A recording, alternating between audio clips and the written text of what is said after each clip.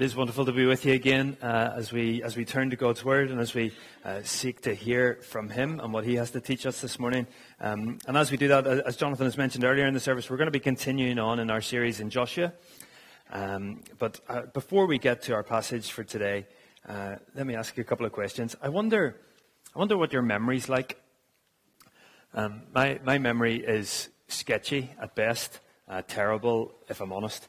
And it's a weird memory, though. I don't know if anyone struggles with this kind of thing. So I struggle to remember simple things like what we need from the shop.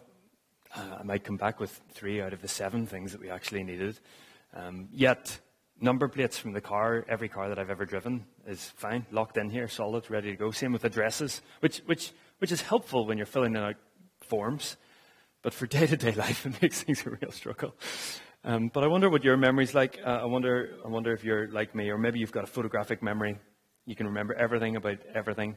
Or maybe you're like some people that we know and love and keep a spreadsheet of every life event so that you know and can remember and can recall and can think through. But I wonder what your memory's like. And if I can take that question one step further, I wonder what your spiritual memory is like. And what I mean by that is, how good are you at recalling and celebrating what you have learned from God, what He has done in your life? How good is your spiritual memory? See, remembering the works of God has a common theme throughout Scripture. God tells His people regularly to remember what He's taught them, to remember what He's done. And indeed, we see it throughout the Psalms, particularly as one place in which we see it, but it's time and time again throughout God's Word. It's why God commands His people to remember and celebrate festivals and feasts. It's so that they can remember what He's taught them and what He's done. It's why He commands them to gather together, to hear from His Word, to read the commands, to meditate on them day and night. It's so that they can remember and recount His faithfulness to one another. It's why Jesus then gave us this meal. When He, with His followers, gave them this meal, why? So they would remember His sacrifice. And in the passage we're going to look at today in the book of Joshua, we see God doing something remarkable, something miraculous, something only God could do. And yet as we'll read through this passage, it seems that more time is taken up within the passage explaining how and why the people should remember this event, as well as obviously telling us the details of what took place, how it took place, and why it took place. But there's a lot of emphasis put on the people's remembrance of this, passing it on to the generations that will follow. And it seems this regular pattern that God gives physical reminders, whether that's something in the calendar or something actually physical that they can look at and see, to remember what He's done and why He's done it and what He is teaching them through it. And so whether it is the Lord's Supper, as we'll come to celebrate later, or the big pile of stones that we'll see today in Joshua 3 and 4, the point is the same. God wants us to remember, and remember with a purpose. It's not just remembering the chronological or historical details of what happened. Yes, that is part of it, absolutely. We need to remember what God said, when He said it, what He did, why He did it. But it's remembering so that we can recall His goodness, His faithfulness, His unchanging word. And so it's not just about remembering what has happened or even how it happened, although that's of course important. It is also about remembering why it happened. What is God teaching us through this event that He's wanting us to mark? And that's certainly the case that we'll witness in these chapters today. We will see what God did, we will see how He did it, and we will importantly see why He did it and why He's telling the people to remember. But let's quickly recap, just in case, or to bring everyone up to speed with where we are in the book of Joshua. We're studying this book, which is a book primarily about God. It's about His activity with His people as He leads His people into the land He promised to give them. And so this is a book about God. And although the people had spent centuries away from this land, mostly in slavery in Egypt, God rescued them from that land. A few decades then they spent in the desert, as God continued to work in them and tried to work through the people's unfaithfulness.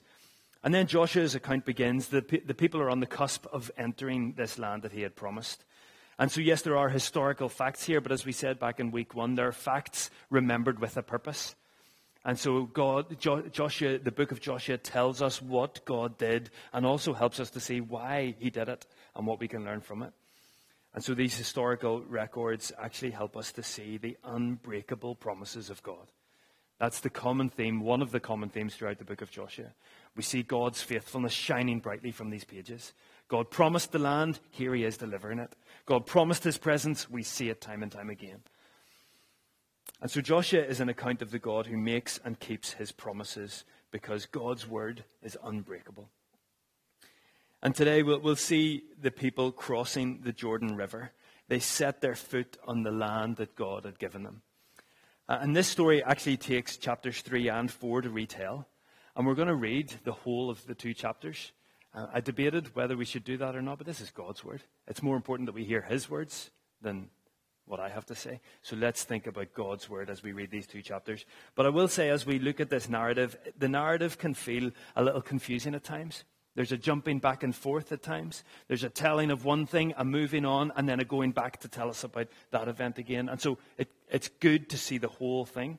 It is also much better that we see the whole thing rather than me just picking verses throughout. But let's have a look at Joshua 3 and 4. I'm aware of the time that it'll take to read, but please do follow along with me if you have a copy of God's Word. If you don't have a physical copy or a digital copy of God's Word, please lift one of the red chair Bibles that should be around you, hopefully within reach, and read along with me as we see God's Word from Joshua 3 and 4. Early in the morning, Joshua and all the Israelites set out from Shittim and went to the Jordan, where they camped before crossing over. After 3 days, the officers went throughout the camp, giving orders to the people. When you see the ark of the covenant of the Lord your God and the Levitical priests carrying it, you are to move out from your positions and follow it. Then you will know which way to go, since you have never been this way before. Isn't that an interesting phrase? You've never been this way before, the land that God is bringing you into, and now you're going to follow it. But keep a distance of about 2,000 cubits between you and the ark. Do not go near it. Joshua told the people, consecrate yourselves, for tomorrow the Lord will do amazing things among you. Joshua said to the priests, take up the ark of the covenant and pass on ahead of the people. So they took it up and went ahead of them. And the Lord said to Joshua, today I will begin to exalt you in the eyes of all Israel, so that they may know that I am with you as I was with Moses. Tell the priests who carry the ark of the covenant, when you reach the edge of the Jordan's waters, go and stand in the river. Joshua said to the Israelites, come here and listen to the words of the Lord your God. This is how you will know that the living God is among you, and that he will certainly drive out before you the Canaanites, Hittites, Hivites, Perizzites, Girgashites, Amorites, and Jebusites. See, the ark of the covenant of the Lord of all the earth will go into the Jordan ahead of you. Now then, choose 12 men from the tribes of Israel, 1 from each tribe. And as soon as the priests who carry the ark of the Lord of all the earth, set foot in the Jordan, its waters flowing downstream will be cut off and stand up in a heap. So when the people broke camp to cross the Jordan, the priests carrying the ark of the covenant went ahead of them. Now the Jordan is at flood stage all during the harvest. Yet as soon as the priests who carried the ark reached the Jordan and their feet touched the water's edge, the water from upstream stopped flowing. It piled up in a heap a great distance away at a town called Adam in the vicinity of Zarethan, while the water flowing down to the Sea of the Arabah, that is the Dead Sea, was completely cut off. So the people crossed over opposite Jericho. The priests who carried the ark of the covenant of the Lord stopped in the middle of the Jordan and stood on dry ground, while all Israel passed by until the whole nation had completed the crossing on dry ground. When the whole nation had finished crossing the Jordan, the Lord said to Joshua, choose 12 men from among the people, 1 from each tribe, and tell them to take up 12 stones from the middle of the Jordan, from right where the priests were standing, and carry them over with you and put them down at the place where you stay tonight. So Joshua called together the 12 men he had appointed from the Israelites, 1 from each tribe, and said to them, go over before the ark of the Lord your God into the middle of the Jordan. Each of you is to take up a stone on his shoulder according to the number of the tribes of the Israelites, to serve as a sign among you. In the future, when your children ask you, what do these stones mean? Tell them that the flow of the Jordan was cut off before the ark of the covenant of the Lord. When it crossed the Jordan, the waters of the Jordan were cut off. These stones are to be a memorial to the people of Israel forever. So the Israelites did as Joshua commanded them. They took 12 stones from the middle of the Jordan, according to the number of the tribes of the Israelites, as the Lord had told Joshua, and they carried them over with them to their camp, where they put them down. Joshua set up the 12 stones that had been in the middle of the Jordan at the spot where the priests who carried the ark of the covenant had stood, and they are there to this day. Now the priests who carried the ark remained standing in the middle of the Jordan until everything the Lord had commanded Joshua was done by the people, just as Moses had directed Joshua. The people hurried over, and as soon as all of them had crossed, the ark of the Lord and the priests came to the other side while the people watched. The men of Reuben, Gad, and the half-tribe of Manasseh crossed over ready for battle in front of the Israelites, as Moses had directed them. About 40,000 armed for battle crossed over before the Lord to the plains of Jericho for war. That day the Lord exalted Joshua in the sight of all Israel, and they stood in awe of him all the days of his life, just as they had stood in awe of Moses. Then the Lord said to Joshua, "Command the priests carrying the ark of the covenant law to come up out of the Jordan." So Joshua commanded the priests, "Come up out of the Jordan." And the priests came up out of the river carrying the ark of the covenant of the Lord. No sooner had they set their feet on the dry ground than the waters of the Jordan returned to their place and ran at flood stage as before. On the 10th day of the first month, the people went up from the Jordan and camped at Gilgal on the eastern border of Jericho. And Joshua set up at Gilgal the 12 stones they had taken out of the Jordan. He said to the Israelites, "In the future, when your descendants ask their parents, 'What do these stones mean?' tell them, 'Israel crossed the Jordan on dry ground.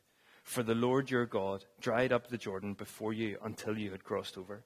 The Lord your God did to the Jordan what he had done to the Red Sea when he dried it up before us until we had crossed over. He did this so that all the people of the earth might know that the hand of the Lord is powerful, and so that you might always fear the Lord your God." I'm going to read one more verse.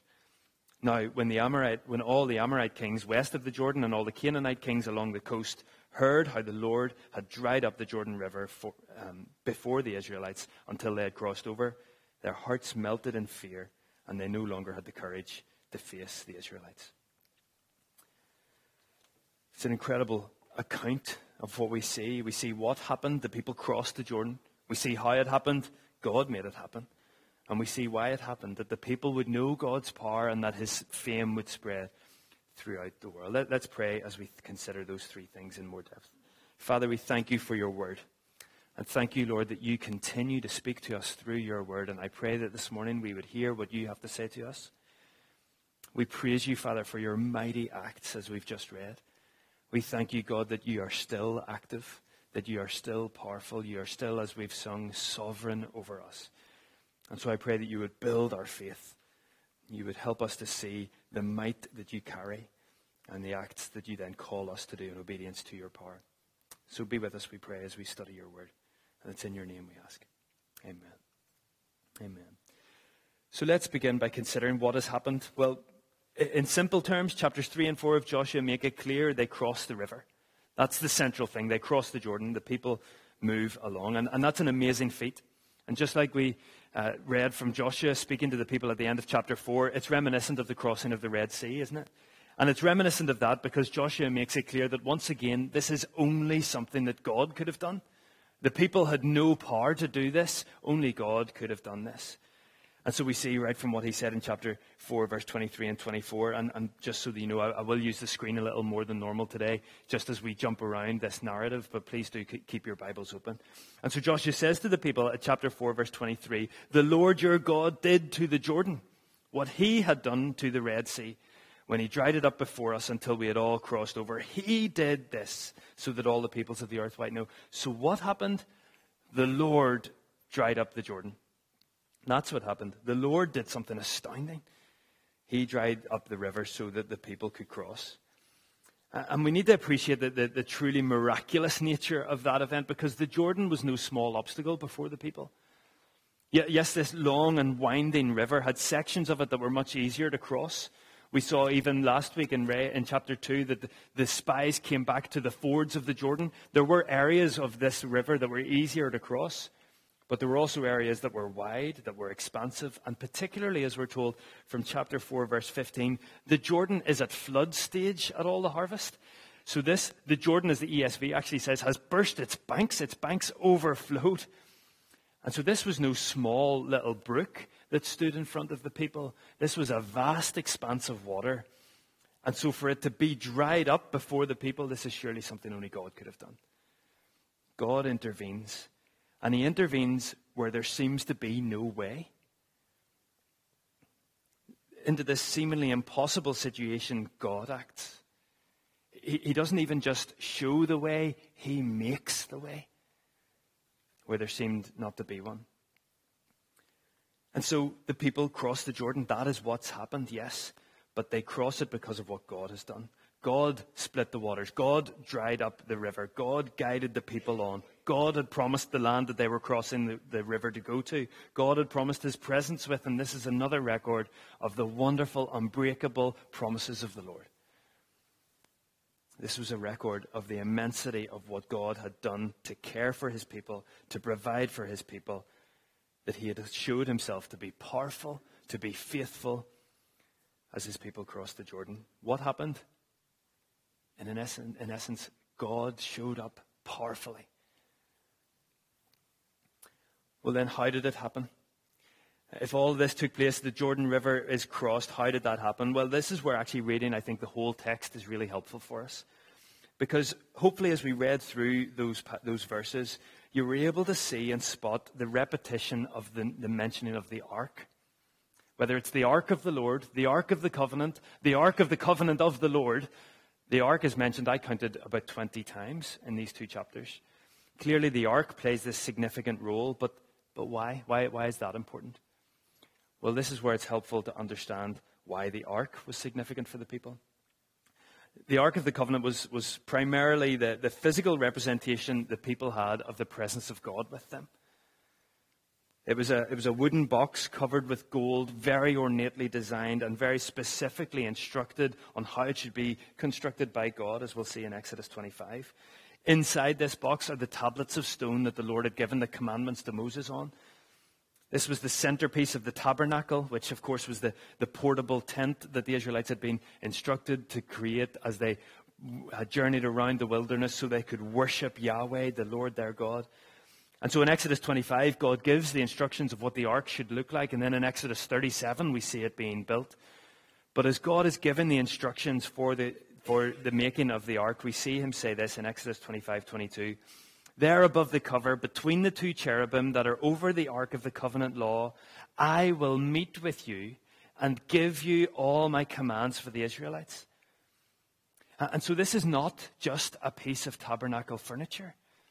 This is a representation of the very presence of God with his people.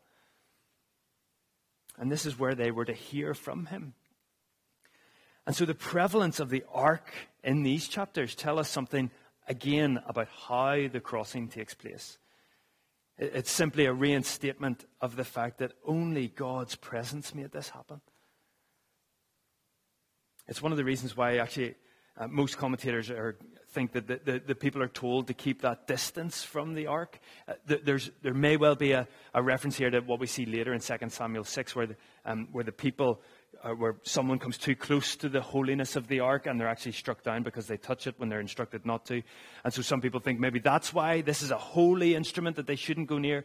A lot of people are actually in agreement that this is just so the people could see the ark from wherever they were. They could see it. They were far enough away that they could see. Therefore, as they crossed the Jordan, they could be assured that Yahweh is still with us. And so the presence of God is what makes this miracle happen. However, as we think about how the crossing takes place, and without in any way diminishing the supremacy of God in this activity, the centrality of Yahweh making this happen, God also makes it clear that his people are to act as he leads them.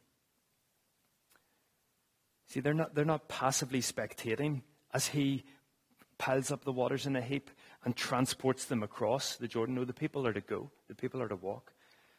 And I think this is most clearly seen when we consider the role that the Levitical priests have to play. They're the ones carrying the ark, and they're to carry it all the way to the river.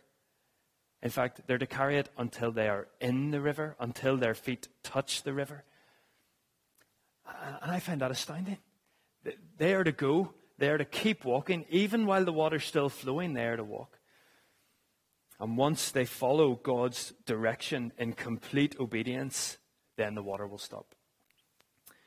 We see this primarily in chapter 3, verse 13. If I start reading there. Chapter 3, verse 13. And as soon as the priests who carry the ark of the Lord of all the earth, set foot in the Jordan, its waters flowing downstream will be cut off and stand up in a heap. And then if we skip down to halfway through verse 15, yet as soon as the priests who carried the ark reached the Jordan and their feet touched the water's edge, the water from upstream stopped flowing. It piled up in a heap a great distance away at a town called Adam in the vicinity of Zarethan, while the water flowing down to the Sea of Arabah was completely cut off. So the people crossed over opposite Jericho, and the priests who carried the ark of the covenant of the Lord stopped in the middle of the Jordan and stood on dry ground while all Israel passed by on dry ground. See, this is remarkable. The feet of the priests touch the water's edge, and then the water stops. The ground becomes dry. The water's piled up at a town called Adam, which is about 18, 19 miles upstream. Downstream flow stops, and the ground is dry, and the people walk. Surely it's only God who can do something like this. Yet he does it when the feet of the priests touch the water. And doesn't this show that the people must take obedient action to see God's mighty hand at work? The people must take obedient action to see God's hand at work. Yes, he's not curtailed by them, but he proves himself in this occasion, he proves himself mightily when he sees their faithful response to him. And we see it again on the other side as the whole nation crossed the river. And then in verse 18 of chapter 4, the priests came up out of the river carrying the ark of the covenant of the Lord. No sooner had they set their feet on the dry ground than the waters of the Jordan returned to its place and ran at flood stage as before. See, God leads the people. The people follow, and God acts in miraculous ways. And some of us might know the tension that this brings to our minds and our hearts.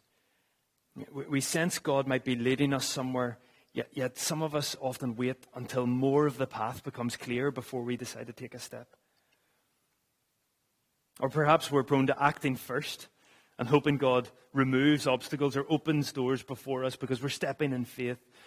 And I don't think either of those situations are necessarily wrong. All I'm saying is in this occasion, in Joshua 3 and 4, what we see is God shows the next step and the people go. He promised the land to them, the people knew that. He promised to be with them, the people knew that. He promised that he would make a way through the Jordan, but the priests still had to go and get their toes wet. And so this isn't blind faith, because the people knew that God had given them the next step, but it was great faith because he hadn't totally explained to them the whole way that they would be taking. So it's not blind faith because he said, go to the Jordan. But it's also not. He didn't explain how the next conquest would work as they reached the Jordan. He didn't explain the whole path to them. He just commanded obedience for the next thing. And I wonder if that rings true for anyone here. That often we wait for God to make his path abundantly clear before we step. And yet it seems here that he only asks us to trust him for the next step that he's made clear. David Jackman is very helpfully and challengingly stated it like this: it is enough to see the next step and to trust God for what we cannot see yet. And the implication being, we must never give up what we do not know. We must never give up what we do know because of what we don't. I find that so challenging. We know that God is leading us somewhere, but we don't know exactly where. So because of what we don't know, sometimes we don't take the next step that we know he has called us to. But perhaps if we step in faith and in obedience to where we know he has called us to, I'm not suggesting that we just run off at random. This is a very definite leading of the Lord to say, go into the Jordan. And the people go and they see God do mighty things. See, they knew that God had promised this land. They knew that he had promised his presence. And they knew, that's what they knew. And because of what they knew about God's unbreakable promises, even if they didn't know exactly how it was going to work out, they were confident to step out in faith.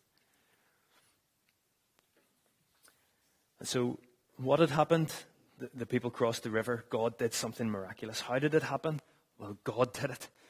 He worked as the people stepped out in obedience to his leading. And so let's briefly consider why all this happened. Well, because of the the very obvious reason of getting the people across into the land that God had promised to them. There's a deeper purpose at play, and Joshua makes it clear in at least 2 occasions.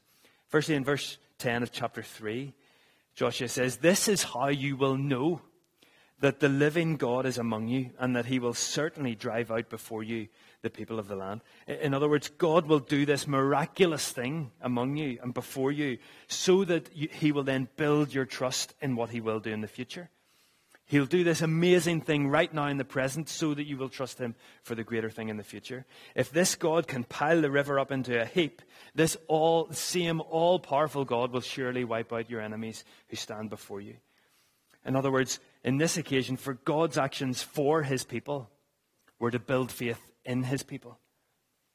So God acts in a way that it is incredibly for his people, but it is also then building faith in his people. And we see this again in chapter 4, verse 24 and 25 that we've already read. That God's purpose is, yes, for his people, but even goes beyond that. And so in chapter 4, 24 and 25, he did this, as Joshua speaking of God, he did this so that all the peoples of the earth might know that the hand of the Lord is powerful, and so that you might always fear the Lord your God. And so, yes, God has done this miraculous thing so that his people might fear him. And this is a different kind of fear than the enemies have of the Lord. This is a reverent fear. This is a fear that, yes, appreciates his holiness and power, but it does so in the context of relationship. The people are to fear the Lord your God. This is not a God who is out there that we are terrified of because we don't know him. This is my God. And so this is the God who's on our side. And so I fear him all the more, and I trust him even deeper. And so there's an emphasis here again on building the faith of the people as God acts. But did you notice as well that he did this in verse 24 so that all the peoples of the earth might know? And we saw this a little bit last week with Rahab, didn't we? That the news of God's work among his people and through his people had spread among their enemies. And so God continues to act in a way that other people will hear. And don't we see that exactly from the start of chapter 5? Now, when all the Amorite kings west of the Jordan and all the Canaanite kings along the coast heard how the Lord had dried up the Jordan before the Israelites until they had crossed over, their hearts melted in fear, and they no longer had the courage to face the Israelites. You see, news of God's activity spreads, and his enemies melt in fear. And that's one of the differences, isn't it? God's people are buoyed up as they fear the Lord their God, and his enemies melt in fear against him. And so why did this happen? Well, this happened so the faith of God's people would be deepened and strengthened, yes.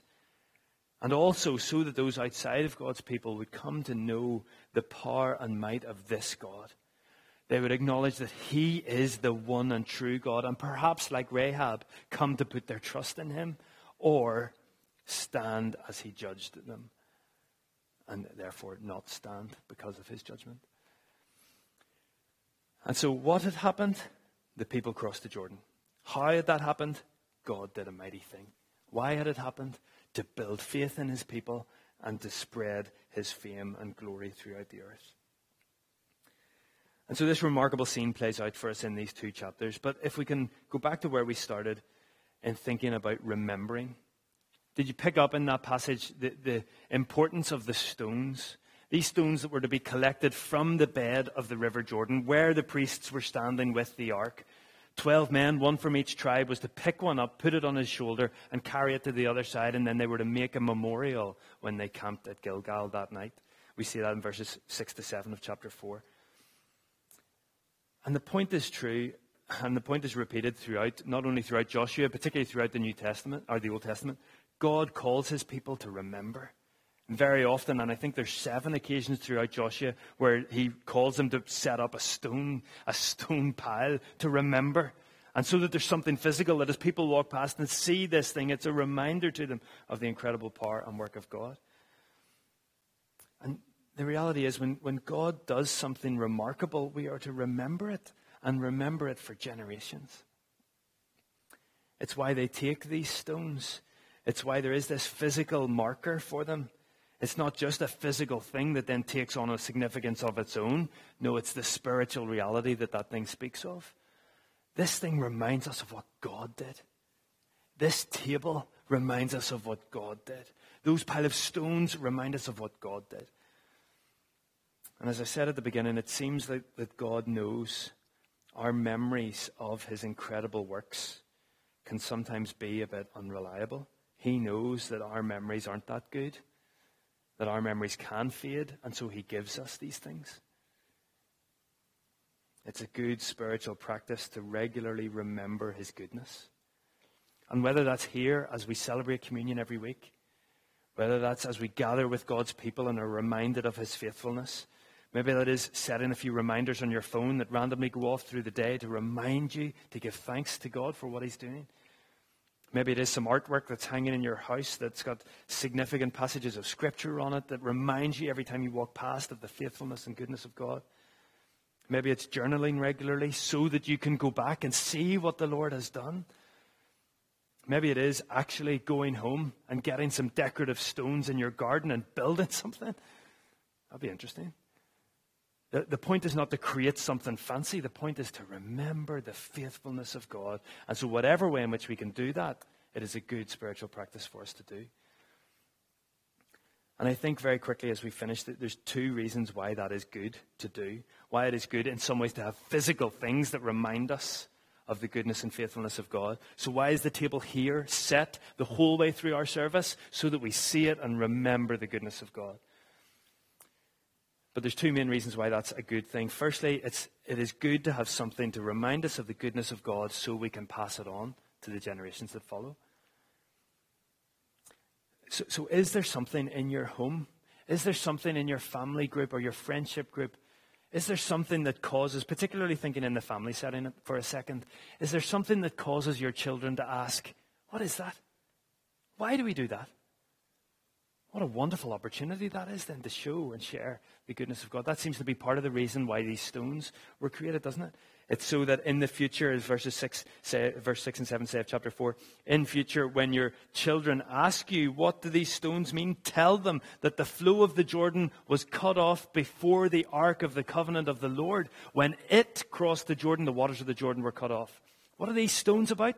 These stones about the reality that when the presence of God came to the Jordan, it piled up in a heap. That is the God who we worship and serve. And so what is there in your home that can help facilitate those discussions with those around you? And it's wider than the family circle. It is within friends, within our church family. What do we do that helps us ask the question, what is that? Why do we do that? And that thing has to have the answer so that we remember and celebrate the goodness of God. And so for our little ones and our not so little ones, what is there that can help you tell the story of God's faithfulness? And secondly, I think these physical reminders of God's activity are helpful for us when we're in a season of trial, or we're in a season where circumstances cause us even more so to forget or to doubt the good promises of God. And then we see the pile of stones, and we remember, yes, life is like this, and I wish it wasn't. But this reminds me that God is good, God is faithful, God's promises are unbreakable, and so he is with me even here. And so there's a reminder that even as we struggle, we can think of and cling to his past faithfulness, which then helps us appreciate his present reality as well as his future promises. And therefore, we continue. Though circumstances might not change, we continue with faith that is built up, confidence that is grounded, and obedience that is fueled. Faith that's built up, confidence that's grounded, and obedience that's fueled. Interestingly, over the last couple of summers when we were looking at Psalms and worked our way through some of the Psalms, there's a few Psalms that do this for us beautifully and wonderfully. Psalm 77 is one example. Psalm 105 is another. But if I could just read a couple of verses from Psalm 77 that help us see, while Asaph writes this psalm in the midst of terrible situation, and it's terrible, and we know that because that's how the psalm starts. The psalm starts in what seems like a hopeless situation. And then in verse 11, well, let's go back to verse 10. Then I thought, to this I will appeal, the years when the Most High stretched out his right hand. I will remember the deeds of the Lord. Yes, I will remember your miracles of long ago. I will consider all your works and meditate on all your mighty deeds. Your ways, God, are holy. What God is as great as our God? You are the God who performs miracles. You display your power among the peoples. With your mighty arm, and you redeemed your people, the descendants of Jacob and Joseph. See, that's the power of remembering. That even in the midst of circumstances which seem to question God's goodness, you declare, no, I will remember. My God is good, his promises are secure. Might not make the situation change, but it certainly makes your perspective on it alter. So what happened in these chapters from Joshua? The people crossed the Jordan. How did that happen? God did it.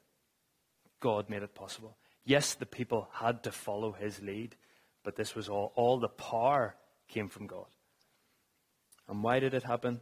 It happened so that his people would be built up, and so that those not yet in his family would see and hear the goodness of God. And as we turn to consider the table, how helpful is it that we do this every week?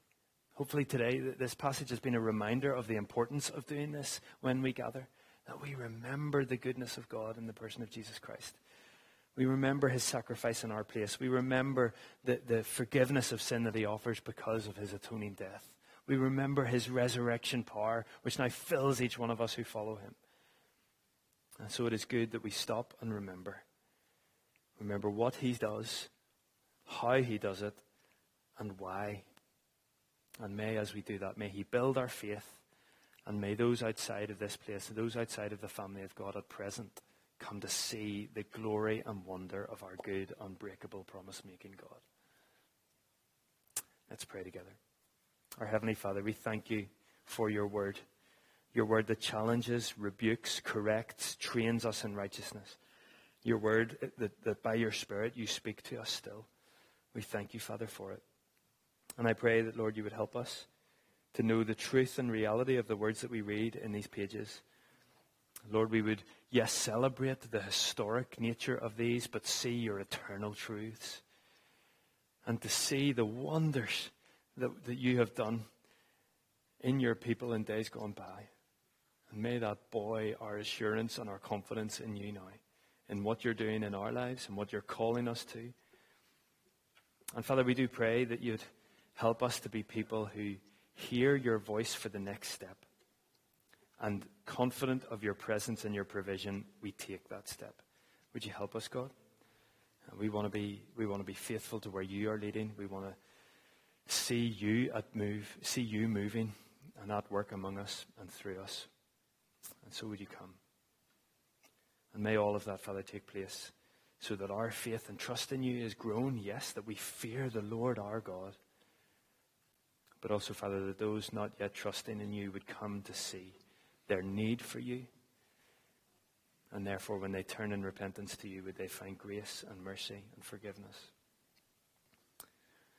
Thank you, God, that we can look back.